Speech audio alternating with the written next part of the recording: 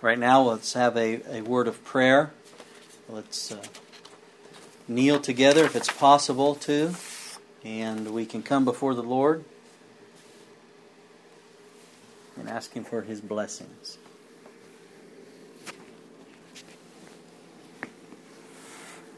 Our Father, which art in heaven, You are our Father. We thank You so much that we have such a loving Father that we can turn to and in our times of need and in good times, each and every moment. We come before Thee, we thank Thee, Lord, for the holy Sabbath day, this day that You created. It's very interesting, You didn't have to create a seventh day, but You chose to create a seventh day that You could fellowship with us, where You saw our needs, and that we needed a day to spend entirely with Thee in rest, spiritually and physically. So, Father, we thank You for the Sabbath day. We thank You for Your holy word that is a guide and is the book of instruction, as it's been said. Book of instruction before leaving earth. And so we thank You for providing it, protecting it through the ages, and that it's filled with the truth concerning Your character. The truth that You gave all heaven up in Your Son Jesus so that we may be saved. And Father, we give You our hearts, we give You our minds, and we pray that You will give us the Holy Spirit. It will lead us into the truth, convict us of our sins, that we may repent. And that repentance we know comes from Jesus as well. And Father, we pray that You forgive us as a people and that we can be born again this very moment. And those who may be discouraged, Lord, may they know that they've been pardoned. And give them peace. A peace from the removal of that guilt. And so, Father, as we come before Thee, we also lift up those who are hurting. Those who are in a straight place, a hard place. Those who are going through difficulties, whether it be health or finances or whatever it may be. May they be assured that You are there. We know that Jesus said in Matthew 6:33 to seek Your kingdom and Your righteousness above all things, and You'll take care of everything else. And we claim that promise now. We lift up those who have made prayer requests. We pray that You be very, very near to each one. And Father, we pray for our families and our children.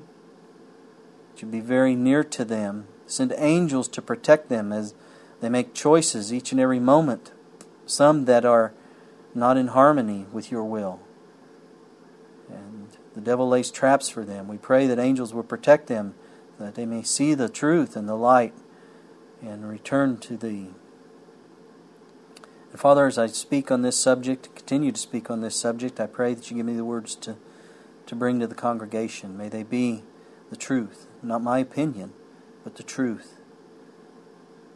Hearts may be receptive to it, and that we may begin to practice it, put it into practice into our lives.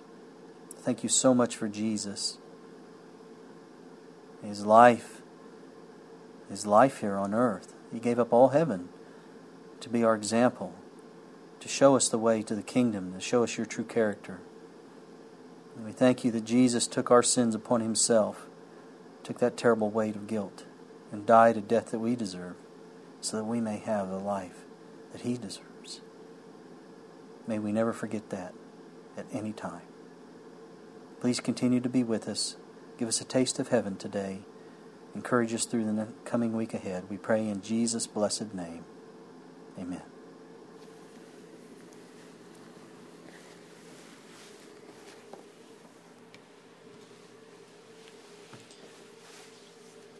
Well, friends, last week we began this study I entitled The Core of Gospel Order. Now I'm just going to kind of touch on some of the things that we spoke of in part 1, just kind of refresh our memories. I shared with you one of the statements from a book, Early Writings, and in defining gospel order, because you've heard me express that, I'm sure, that term, gospel order, a number of times and may not have known exactly what it meant. So we want to see what it is. And we find this in early writings. It says the church must flee. This was the angel speaking to the prophet here, Ellen White. And the angel said the church must flee to God's Word and become established upon gospel order, which has been overlooked and neglected.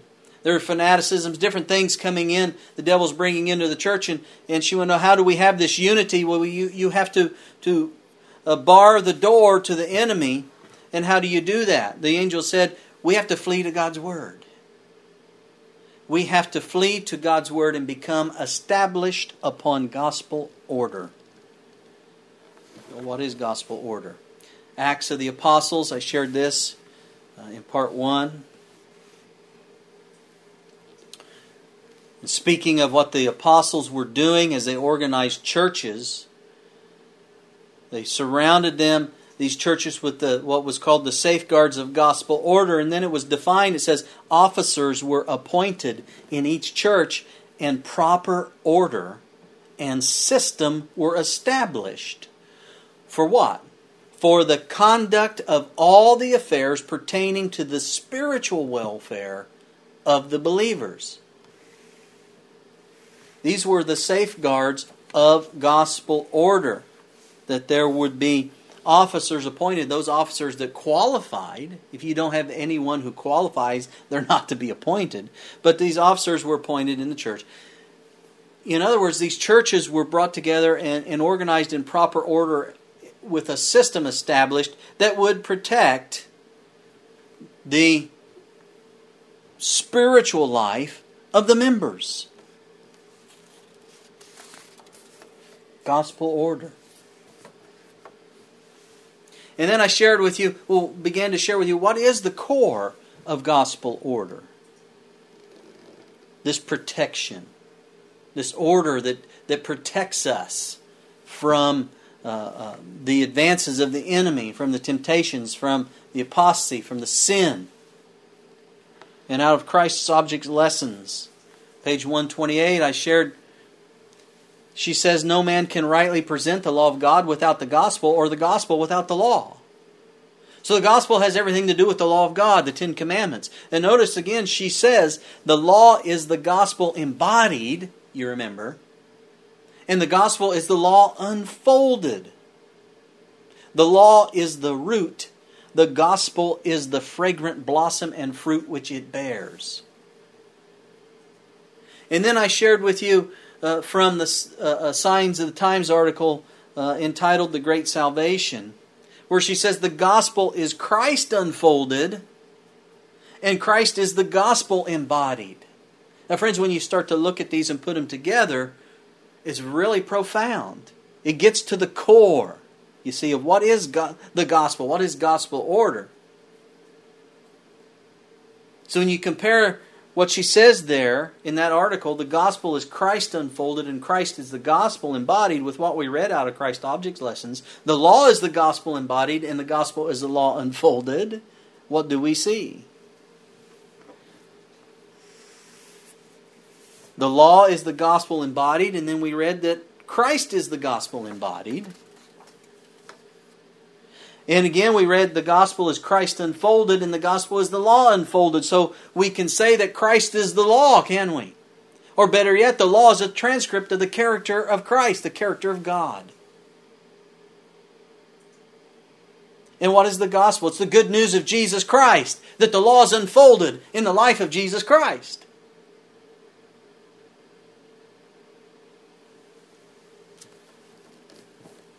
It is the gospel. It's the core of the gospel. And I shared from Signs of the Times, April 11th, 1895, where it says, in his obedience, speaking of Jesus, in his obedience to the law of God, he exemplified in his human nature, she says, the fact that the law is a transcript of divine perfection. That, friends, is it in a nutshell. He exemplified in his human nature that the law is a transcript of God's character.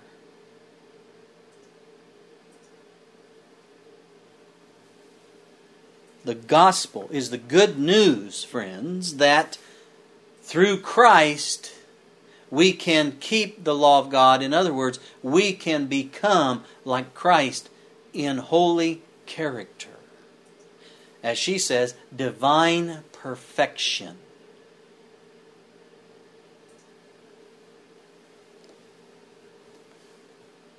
And as she stated one time before, we read, the gospel is glorious because it is made up of Christ's righteousness.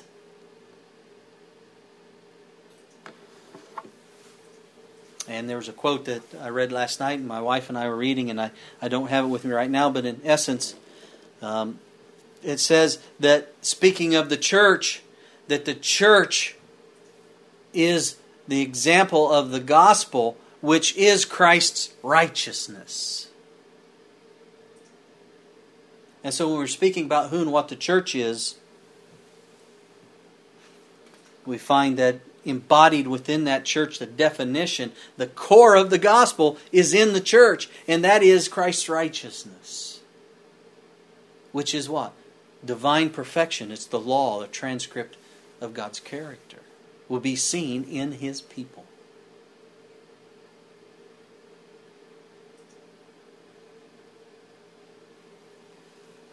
And so how does this come about? Now, how do we have this gospel order in our life? How do we have Christ in our life? It's the same question, isn't it? Because the core of the gospel order is Christ. And in order to have this order in our life, we must have Jesus. Amen? How do we have Jesus in our life? Well, I shared with you 7 steps. I'll go through them very quickly. I'll just give you the scripture reference at this time, but in part 1 we covered this pretty well, and I need to move on to part 2 here as quickly as possible. Step 1 was we must lift up Jesus. He's going to draw us to Himself. That's John 12 and verse 32. The second step, upon seeing Jesus, remember, the law unfolded. The law unfolded in the human nature of Jesus, that divine perfection. As we see that, we recognize our true condition. We recognize our need to be saved. Our need of a Savior. Our need for Jesus. That's 2 Corinthians 3 and verse 18. Step 3, we must not resist Christ drawing us to Himself. That's Matthew 12 and verse 31. Step 4, Jesus will give us conviction of sin. Well, I say the Holy Spirit. Jesus was speaking this. The Holy Spirit will give us conviction of sin, of righteousness, and of judgment. That's John 16, verses 8 to 11. Step 5. Jesus will give us repentance as we see our need, and we're convicted. He'll give us repentance. That's Acts 5 and verse 31. Step 7. We must confess and forsake our sins. That's all of them, friends. 1 John 1:9. And step 7. We must give Him our entire heart. And then we'll be born again. We will be born again in Him. And that's the Gospel of John, chapter 3, verses 3 to 8. Or verses 1 on. You can just read the whole chapter. Now, that's what we learned in part 1. This new life in Christ, we're born again, this new life in Christ, it must be maintained. It must be maintained. It's not a once saved, always saved, that teaching out there. It doesn't matter what you do. The law's been done away with, nailed to the cross, part of the old covenant. It doesn't matter what you do. Once you've been saved by Christ, you've accepted Him. You're saved always. That's not what the Bible teaches. That's the idea that Jesus was different than us in some way. In that, of course, He was God. He could overcome sin. See? Does completely away with the human nature of Christ. Which we'll find is everything to us, friends. But this new life in Christ must be maintained. We must maintain our spiritual health and feed that born-again nature and not that carnal nature. Isn't that true?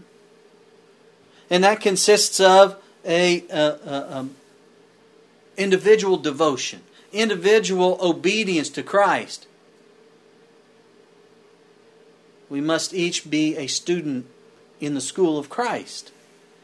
So we got to spend some time. Remember, we said in our Sabbath school study, Paul speaking to Timothy, he said that we are to study to show ourselves approved unto God. We're to study about the life of Jesus. If we've given our heart to Jesus, we want to know Jesus. We want to know more about Him. And Jesus said, "Come unto me," He says, "and I'll give you rest." And so to become like Christ, we must develop through faith and through grace a mind like that of Christ. Paul said in Philippians 2 and verse 5, "Let this mind be in you, which was also in Christ Jesus."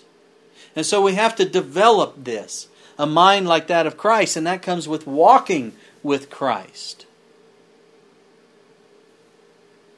There is an order, friends, to all of this, and I hope you're seeing it. Because God is a God of order.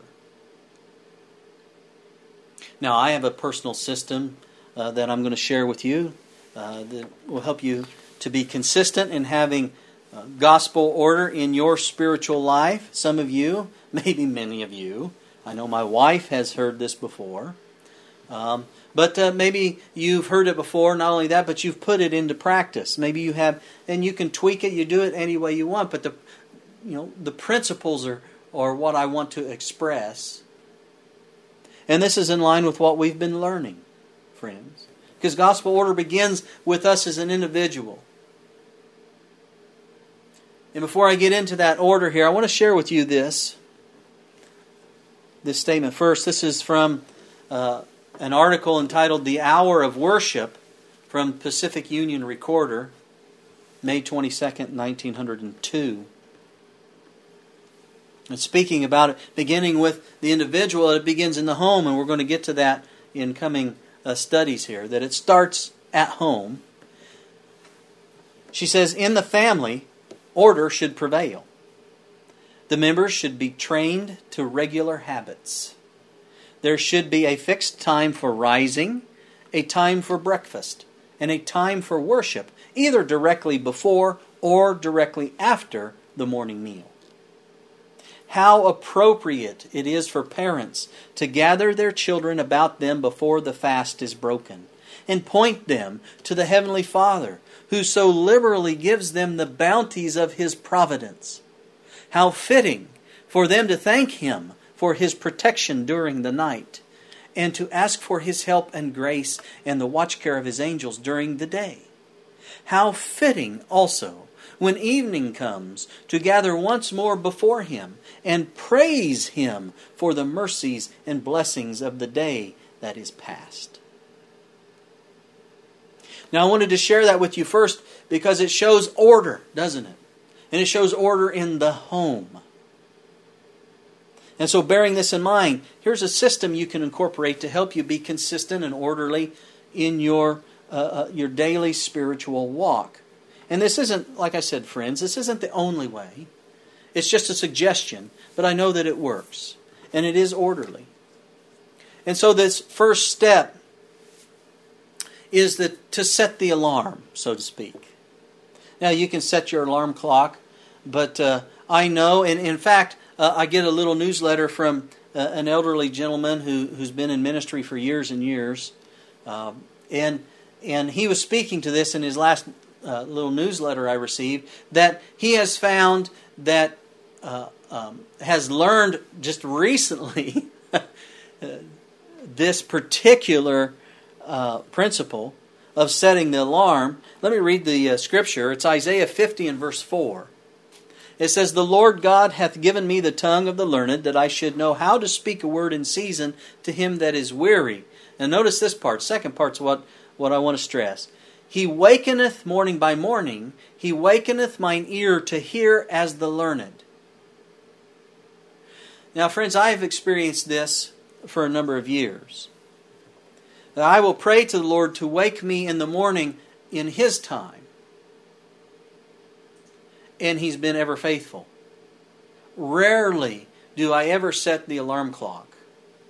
And as I said, this older brother in the faith, in his newsletter, he's just discovered this. And he has said, I've taken Isaiah 15 verse 4 and I've gone to the Lord with it, and he's been, in the last 5 to 6 months, he's awakened him at the same time for his study every morning. And I would encourage you to take God's promises. If you go to the Lord and you say, Lord, I want to spend a little more time with you before my day begins, please wake me in the morning when you would have me to study. The Lord will be faithful in honoring His Word. Set the alarm. That's step 1. Step 2, as you are awakened and you need to give consent to God in the start of your day. Because we have been given the freedom to make our own choices by God. We are free moral agents. We make our own decisions. God has given us that gift. And so we need to give Him consent to work in our life each and every day, friends. Proverbs 23 and verse 26, My son, give me thine heart, and let thine eyes observe my ways. So not only, ask the Lord to wake you in the morning or set your alarm clock, you get up to study, kneel there in prayer, give God consent. Give Him your heart. Give Him consent to work in your life, to guide you. In Joshua 24 and 15, we're familiar with this. Joshua, it says there, choose you this day whom ye will serve. And so, friends, we got to give God consent. Who are we going to serve today? Are we going to serve God or not? So step 2, you have to give consent. You have to give God, in essence, it sounds kind of strange to many people, but we have to give God permission. And we do that by giving Him our heart, our life for each day. Step 3, not only do we give God consent, but we need to ask for the Holy Spirit.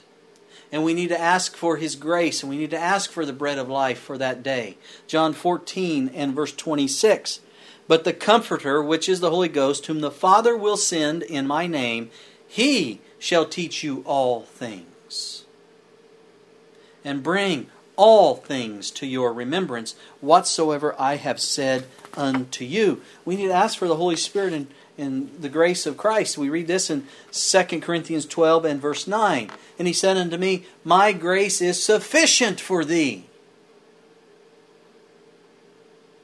for my strength is made perfect in weakness. So we need to ask for not only the Holy Spirit, who's going to teach us all things about Jesus and teach us right from wrong, but we need to ask for the grace of Christ. So then in our weakness, His strength is made perfect, see? And in John 6 and verse 35, Jesus said, I am the bread of life. He that cometh to me shall never hunger, and he that believeth on me shall never thirst. We need to ask for the bread of life every day. Now, friends, we feed our physical bodies. We need to feed our spiritual bodies. We need to eat of the bread of life each and every day. So we get up in the morning, we set our alarm, we give consent to God, give Him our hearts.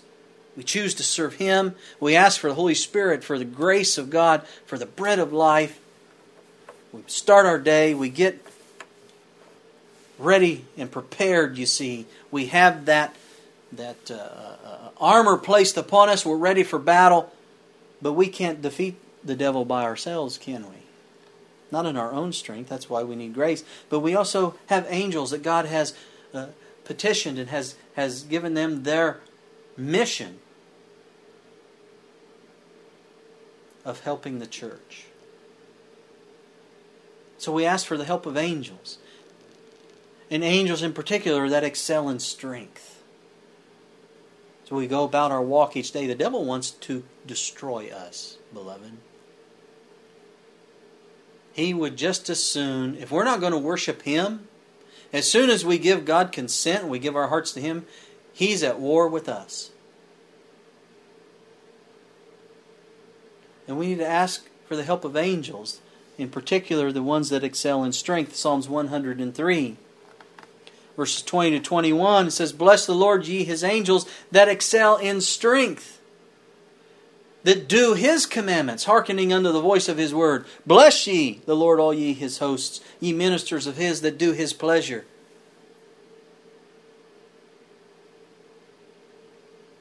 And we need their help.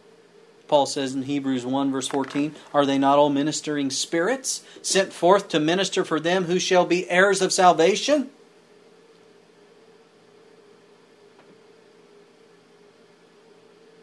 So friends, we set the alarm, we get up, we give God our hearts, we give Him consent. We ask for Holy Spirit grace and the bread of life. And we ask the Lord to send us angels that excel in strength. And I always ask the Lord to bless those angels for their willingness to help us.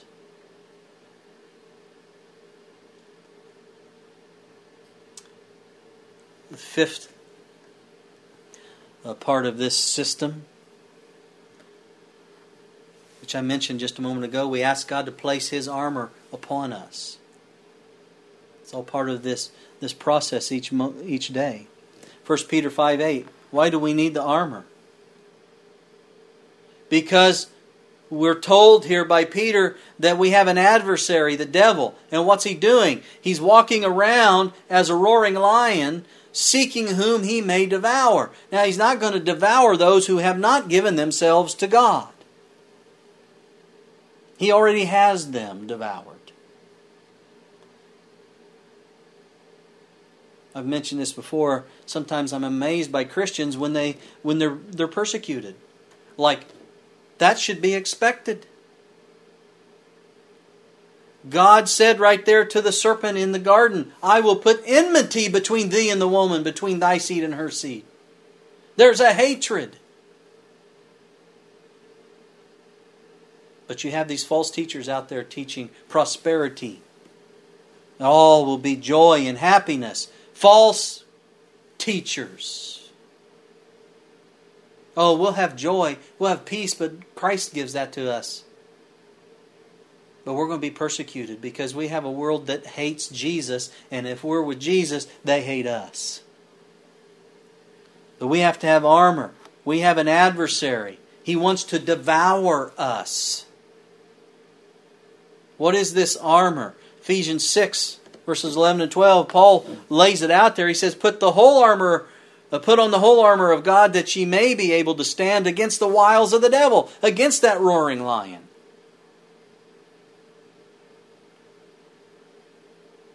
And then he reminds us, we wrestle not against flesh and blood. Oh, sometimes,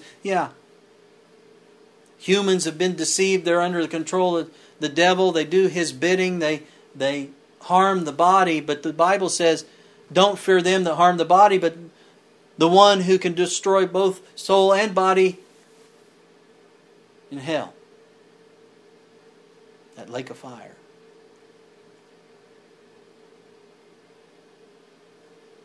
We wrestle not against flesh and blood, but against principalities, against powers, against the rulers of the darkness of this world, against spiritual wickedness in high places.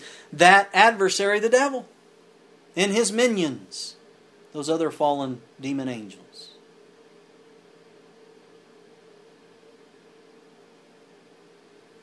So we get up, we give God consent, we ask for the Holy Spirit grace, bread of life, we ask for the help of angels that excel in strength. We ask God to place His armor on us, and He will.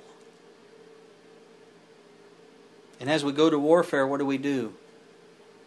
Number 6, we claim the scriptural promises as our weapons. We have the sword,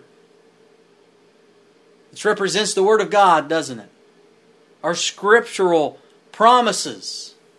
2 Peter 1 verse 4, whereby are given unto us exceeding great and precious promises, that by these what? great and precious promises of God, that by these ye might be partakers of the what? Divine nature, having escaped the corruption that is in the world through lust. We become closer and closer to Christ. That gospel, remember we talked about it.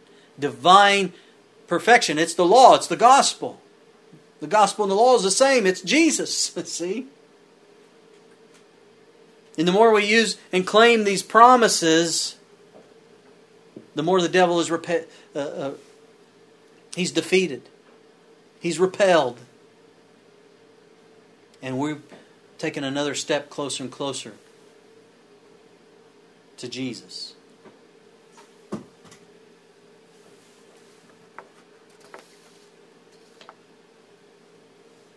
And then the seventh part of this system, which we don't do often enough, friends. We praise God for the victories He's given us through the day. Praise God. In fact, when we come together in the evening, as she says the families are to do, what did she say? How fitting also when evening comes to gather once more before Him and praise Him, she says, for the mercies and blessings of the day that it's past. We're to praise God for the victories that He's given us throughout the day. And even if we've had hardship, we praise God for the hardship, because we know He allows it for the perfection of our character. To reveal something to us, something that may need changed. Or to polish within us maybe patience, or charity, or meekness. In 1 Corinthians 15, verses 57 and 58, Paul says, but thanks be to God, which giveth us the victory through our Lord Jesus Christ. Therefore, my beloved brethren, be ye steadfast, unmovable, always abounding in the work of the Lord. For as much as ye know that your labor is not in vain in the Lord.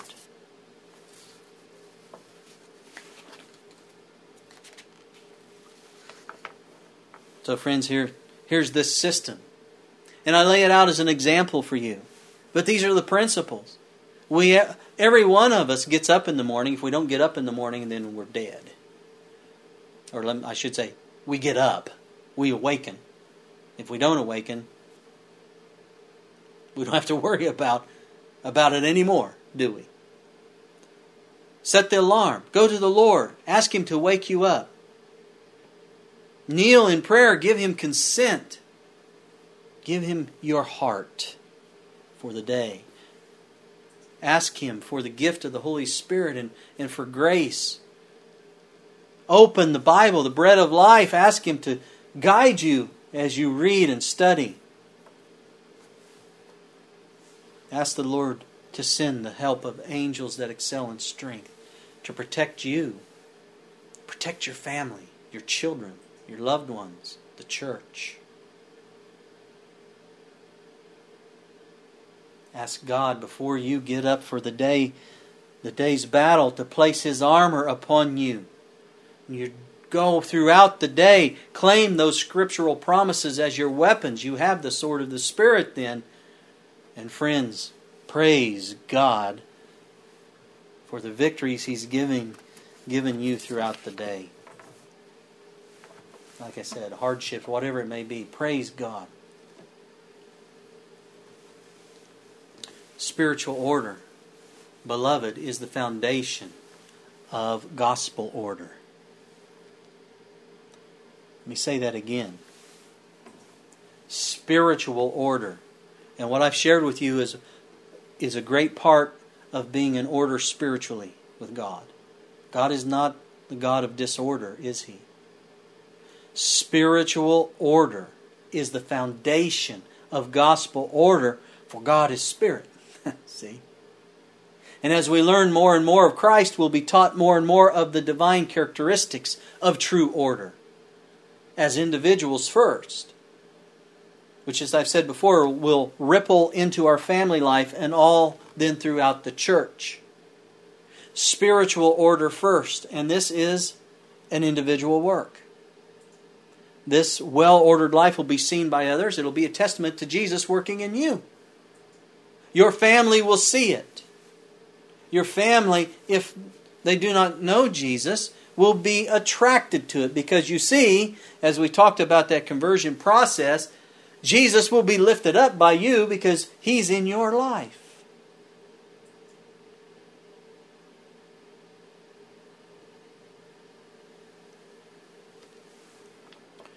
Jesus gave us many lessons upon the need to be orderly. I shared this with you not too long ago. I'm going to share it with you again. Even upon His resurrection, you can see that we must take the time for order. I had a very tough time learning this. I mean, every time I approach this subject, I'm reminded of when I was in Boy Scouts, and they would go through and they would see particular young men who had leadership qualities, and they would have a particular camp set up where they would choose these young men who would show certain leadership qualities, and they would send us to a camp, and I was sent to this camp that was primarily, its focus was to develop and teach leadership, order. And I remember one particular test. Now, at the time, I didn't know it was a test. And what they would do, they would see how you reacted under certain circumstances. And so each day we were there, we were divided up into certain patrols, and there were 6 of us in each patrol, and then we had a leader who was our teacher trainer. And each particular day, one of us would be the, quote, leader of the patrol for that day. And it happened to be my day, and I was very eager for it. And I got things arranged in the morning. We had a very orderly breakfast, and then all of a sudden our teacher came in and said, well, there's been a change in the schedule. We have to go on this particular hike, and on this hike we have to stop and do certain things, and so we need to get that in ready to go. And so I got it ready to go and got everybody prepared and ready to go on this hike. And then as we're about to begin this hike, to do these certain object lessons, they threw a monkey wrench in. And they said, well, there's another thing that's come up that somebody from the patrol is going to have to go do. And they, at the time I didn't know it was a test for me, but this was the test, see. And so I chose someone out of our patrol to lead the hike, and I would go and take care of this particular thing. And afterwards I found that probably it would have been better for me to go into patrol and send someone else from patrol. But it was a learning lesson, and for some reason I always remember that because it was kind of a profound teaching moment for me on how to delegate and how to make decisions under stress. And sometimes you get in a hurry, and sometimes you make poor decisions, and God helps us through that, see? There's order, and it helps protect us for such times like that. But here's Christ's resurrection, and even though here come the apostles, they've heard from Mary, remember that Jesus wasn't in the tomb, and they don't know what's going on, and they run to the tomb, and Jesus, what a wonderful, beautiful day. The hope of all of us, friends, is Jesus being resurrected. Death couldn't keep Him. There could have been a rush that day, and nothing even thought of it because of how exciting of a day it was for all humanity. But God doesn't get rushed. God's faithful in the little things. And notice here, John 20 verses 3 to 7 says, Peter therefore went forth, and that other disciple, and that's speaking of John, and came to the sepulchre. So they ran both together, and the other disciple did outrun Peter. Well, yeah, John was a lot younger. And came first to the sepulchre. And he, stooping down and looking in, saw the linen clothes lying, yet went he not in. Then cometh Simon Peter following him, and went into the sepulchre, and seeth the linen clothes lie. And here's the particular point. It may be small, many people read right over this, but this tells us a lot about Jesus, tells us a lot about God. Verse 7, it says, and the napkin that was about his head, not lying with the linen clothes, but wrapped together in a place by itself. And reading from the book Desire of Ages, page 789, about this, she says, it was Christ himself who had placed those grave clothes with such care. When the mighty angel came down to the tomb, he was joined by another, who with his company had been keeping guard over the Lord's body. As the angel from heaven rolled away the stone, the other entered the tomb and unbound the wrappings from the body of Jesus. But it was the Savior's hand that folded each and laid it in its place. In his sight, who guides alike the star and the atom, there is nothing unimportant. Order and perfection are seen in all his work.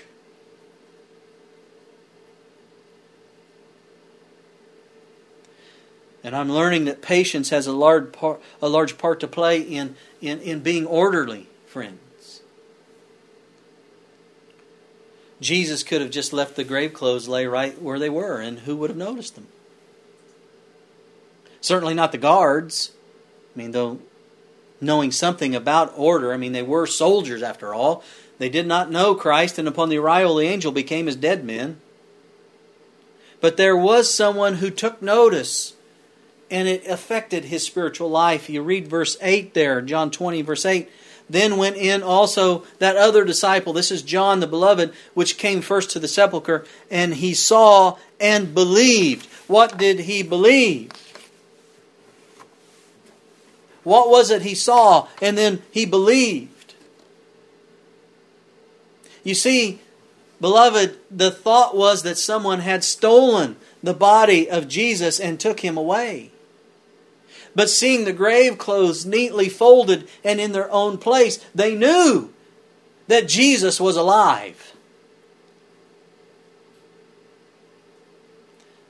Why would that tell them that Jesus was alive?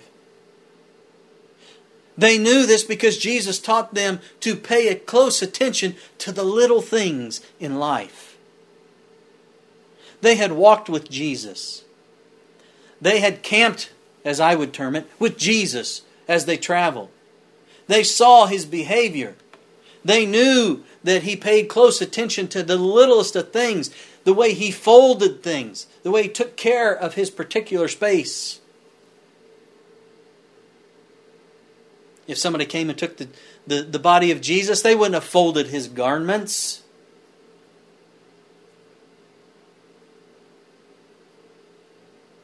Jesus said in Luke 16:10, he that is faithful in that which is least is faithful also in much, and he that is unjust in the least is unjust also in much.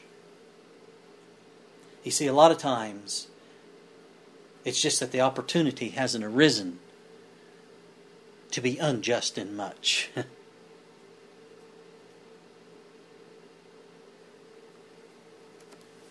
But we, God's people, the people of his body, we too often gloss over the little things when it comes to order in our life. But Jesus teaches that everything matters and is to be accounted for. We should be very happy about that. I mean, what would it be like if God didn't consider the little things? He's a big God. Surely we would be considered a little thing.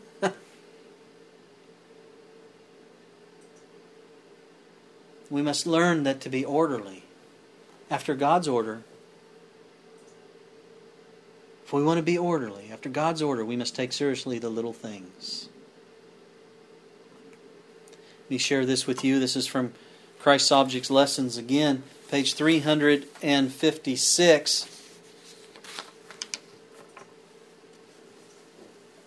The importance of the little things is often underrated because they are small, but they supply much of the actual discipline of life. There are really no non-essentials in the Christian's life. Did you catch that? There are really no non-essentials in the Christian's life. Our character building will be full of peril while we underrate the importance of the little things. By unfaithfulness in even the smallest duties, man robs his Maker of the service which is his due. This unfaithfulness reacts upon himself. He fails of gaining the grace, the power, the force of character which may be received through an unreserved surrender to God.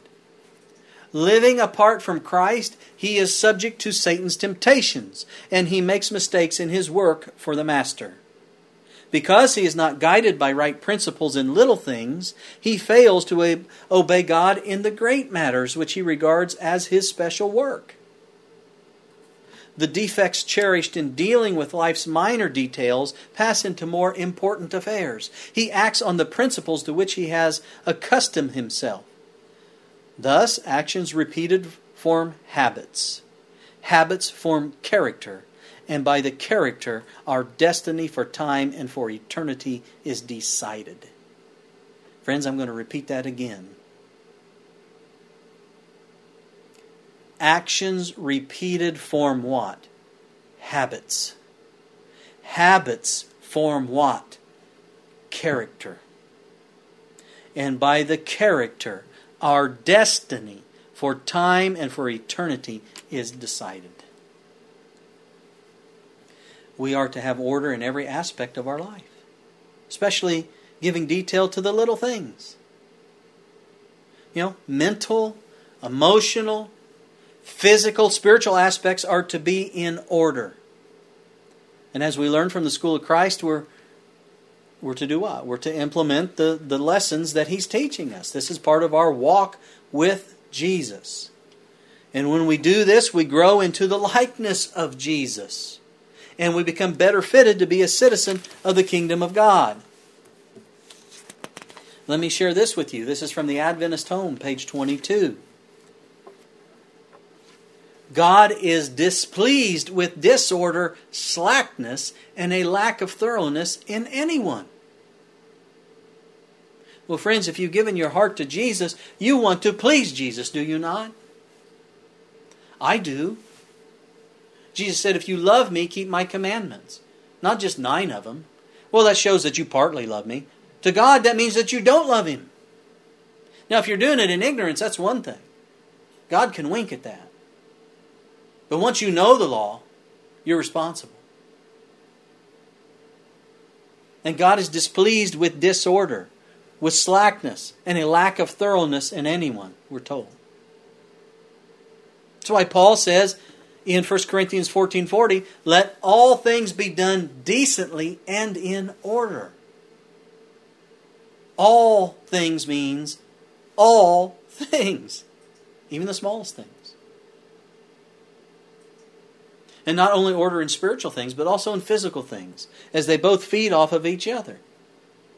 I want to look at a few examples. I'm going to share a few examples with you, friends. And as we go along in our study about gospel order, we'll get into greater and greater detail.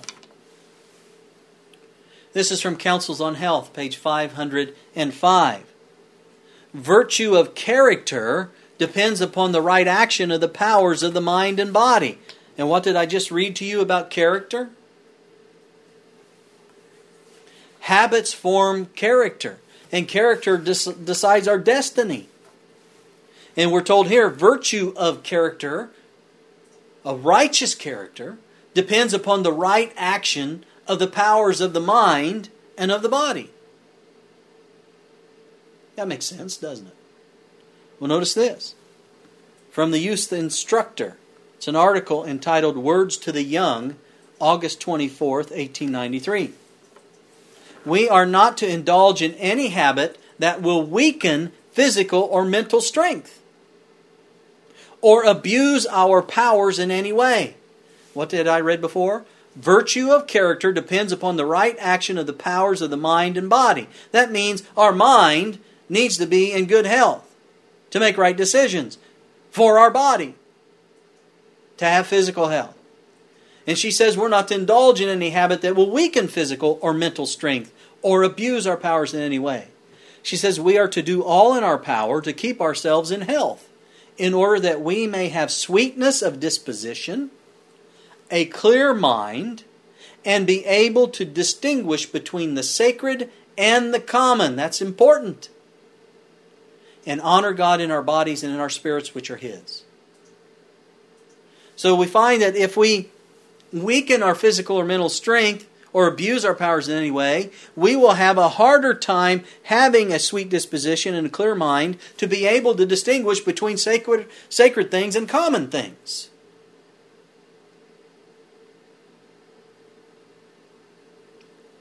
Notice this. This is from An Appeal to Mothers, page 20.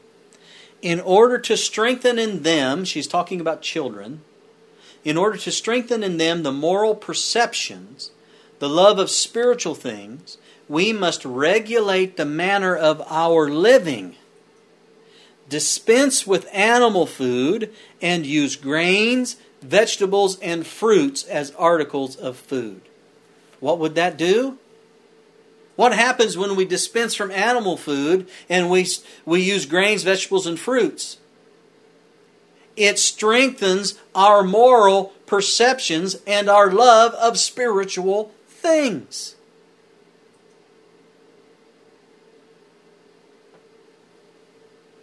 Now, friends, you've heard me talk about how truth is progressive. Yes, we know about Leviticus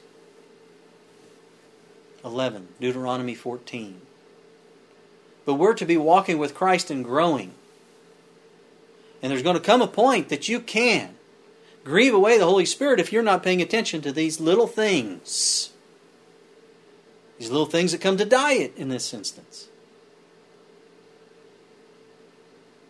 It weakens the moral perceptions, friends. Flesh eating does. Time and place for everything. We're not living back after the flood, friends.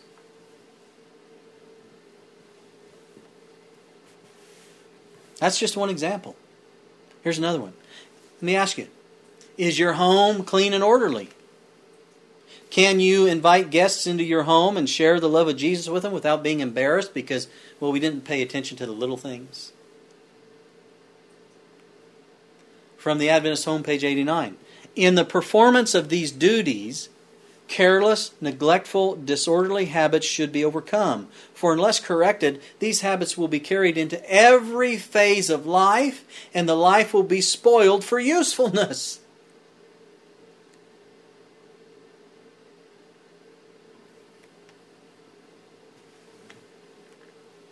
And friends, I hope you realize that the simpler our life is, the happier our life is. The more we collect, the more we are responsible for maintaining. Have you discovered that? The Adventist Home, page 150. The more simple the order of a well-regulated household, the happier will that home be.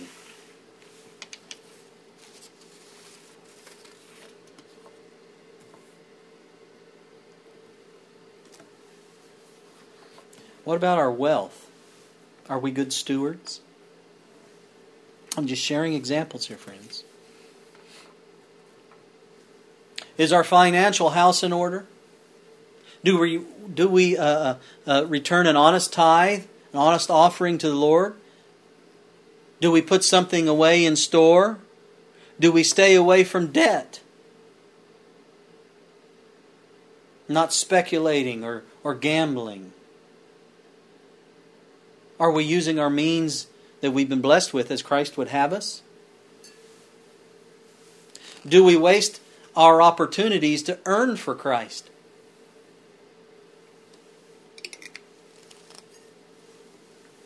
Are we lazy?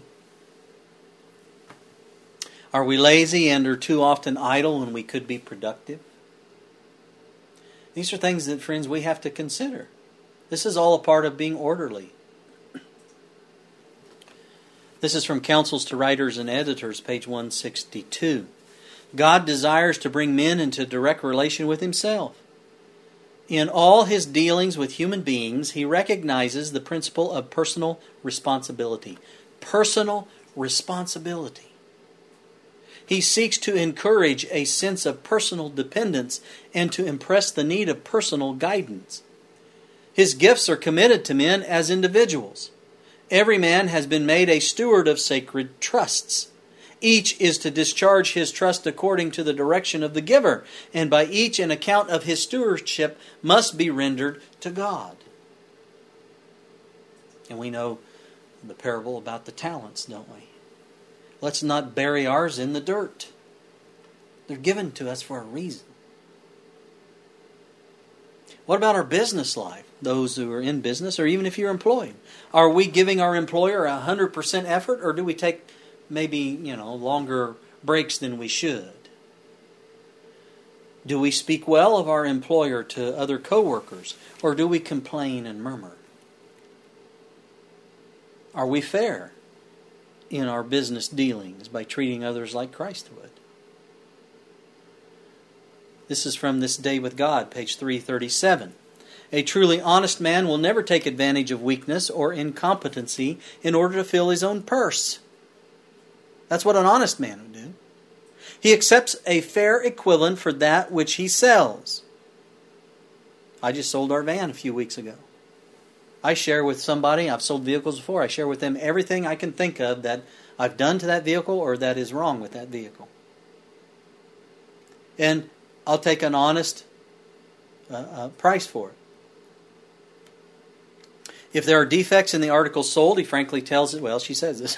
He frankly tells his brother or his neighbor, although by so doing he may work against his own pecuniary interests. In all the details of life, the strictest principles of honesty are to be maintained. Deviation from perfect fairness in a business deal may appear as a small thing in the estimation of some, but our Savior did not thus regard it. And friends, it goes on the record, doesn't it? I have no guilt when it comes to me selling something or business practices, because I want to please Jesus. What about our time? This is a big one, isn't it? Are we on a schedule that's pleasing to God? Or do we waste some time in idleness or things that don't edify or recreate, our spiritual soul, so to speak? Are we using our time wisely in learning of Jesus and helping others? And friends, I know there is always improvement that can be made in this area. Believe me. I know. I mean, I'm there with you. I'm right there with you all. Notice this from a Review and Herald article entitled, Who Are Partners with Christ? July 17th, 1894. I would have you all realize that each one of us is responsible for making the best use of our time, for improving our opportunities to their utmost, and for being helpful in every way possible, that we may be laborers together with God. All who have enlisted under the banner of Jesus Christ are reckoned as soldiers of the cross of Christ. They have a part to act in the daily warfare against sin and Satan, against unrighteousness and selfishness.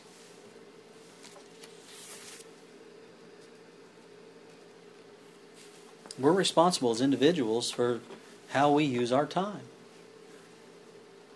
And as we go along, we'll get into principles of how we can correct those things. Having a daily schedule is just one way of helping with that. It's not all work, friends. Don't misunderstand. But what are we using our time for?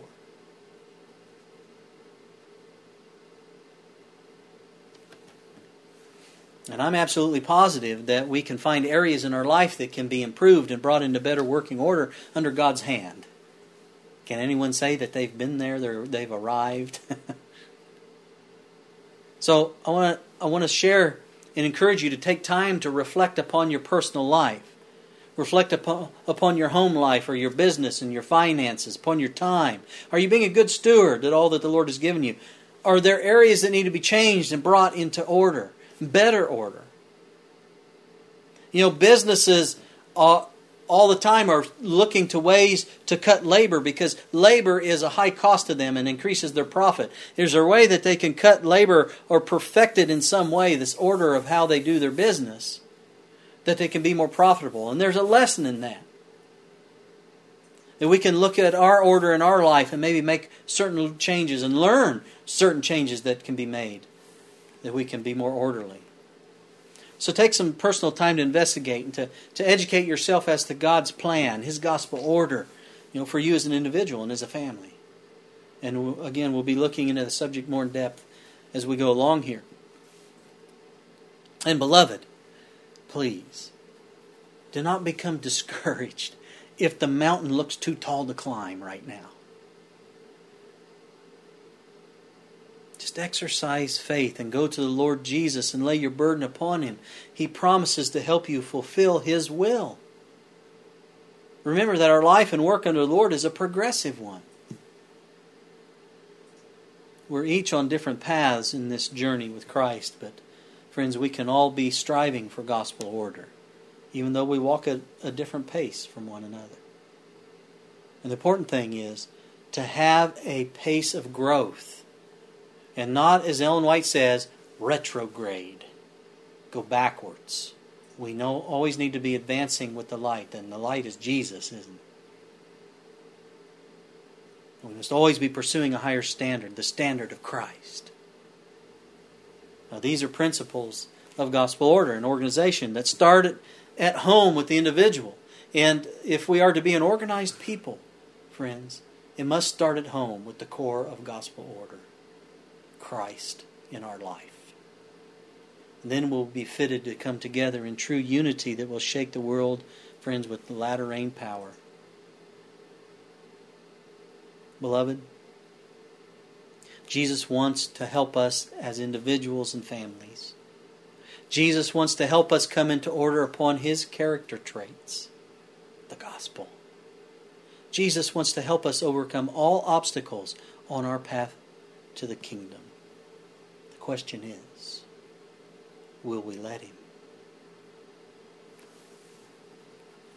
Paul said in Ephesians 4, verses 1 to 3, in closing, I, therefore, the prisoner of the Lord, beseech you that you walk worthy of the vocation wherewith ye are called, with all lowliness and meekness, with long-suffering, forbearing one another in love, endeavoring to keep the unity of the Spirit in the bond of peace. Let's pray. Most loving Heavenly Father, we thank you so much for your love and care for us, for the blessings that you continually pour upon us who are so unworthy. We thank you so very, very much for Jesus. Lord, even at nighttime, we look up into the sky and we see the stars. We see that there is perfect order. And we see that Jesus, all that He did was in perfect order. And He took care of the littlest of things. And so, Father, as we begin to evaluate our own personal walk, our own life, and our family, we pray for your guidance. Pray that you will bring us step by step into gospel order as an individual and as a family, and that may ripple into the church. As we learn these things, give us the grace, strength we need to put them into practice, that they become a part of our character, that character of Christ. May we not listen to the wiles of the devil and discouragement. And maybe the mountain we have in our home and as an individual may seem great. But Jesus said if we have the faith of a mustard seed, we can move mountains. So Lord, I pray for each one who can see and hear my voice, that they may exercise that faith and overcome those mountains in their life.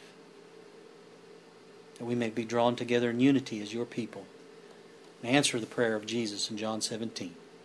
Lord, please continue to be with us throughout this Sabbath day, and may gain the blessing that you have promised and the encouragement we need to continue to walk the path of faith. We pray in the name of Jesus, who is so worthy.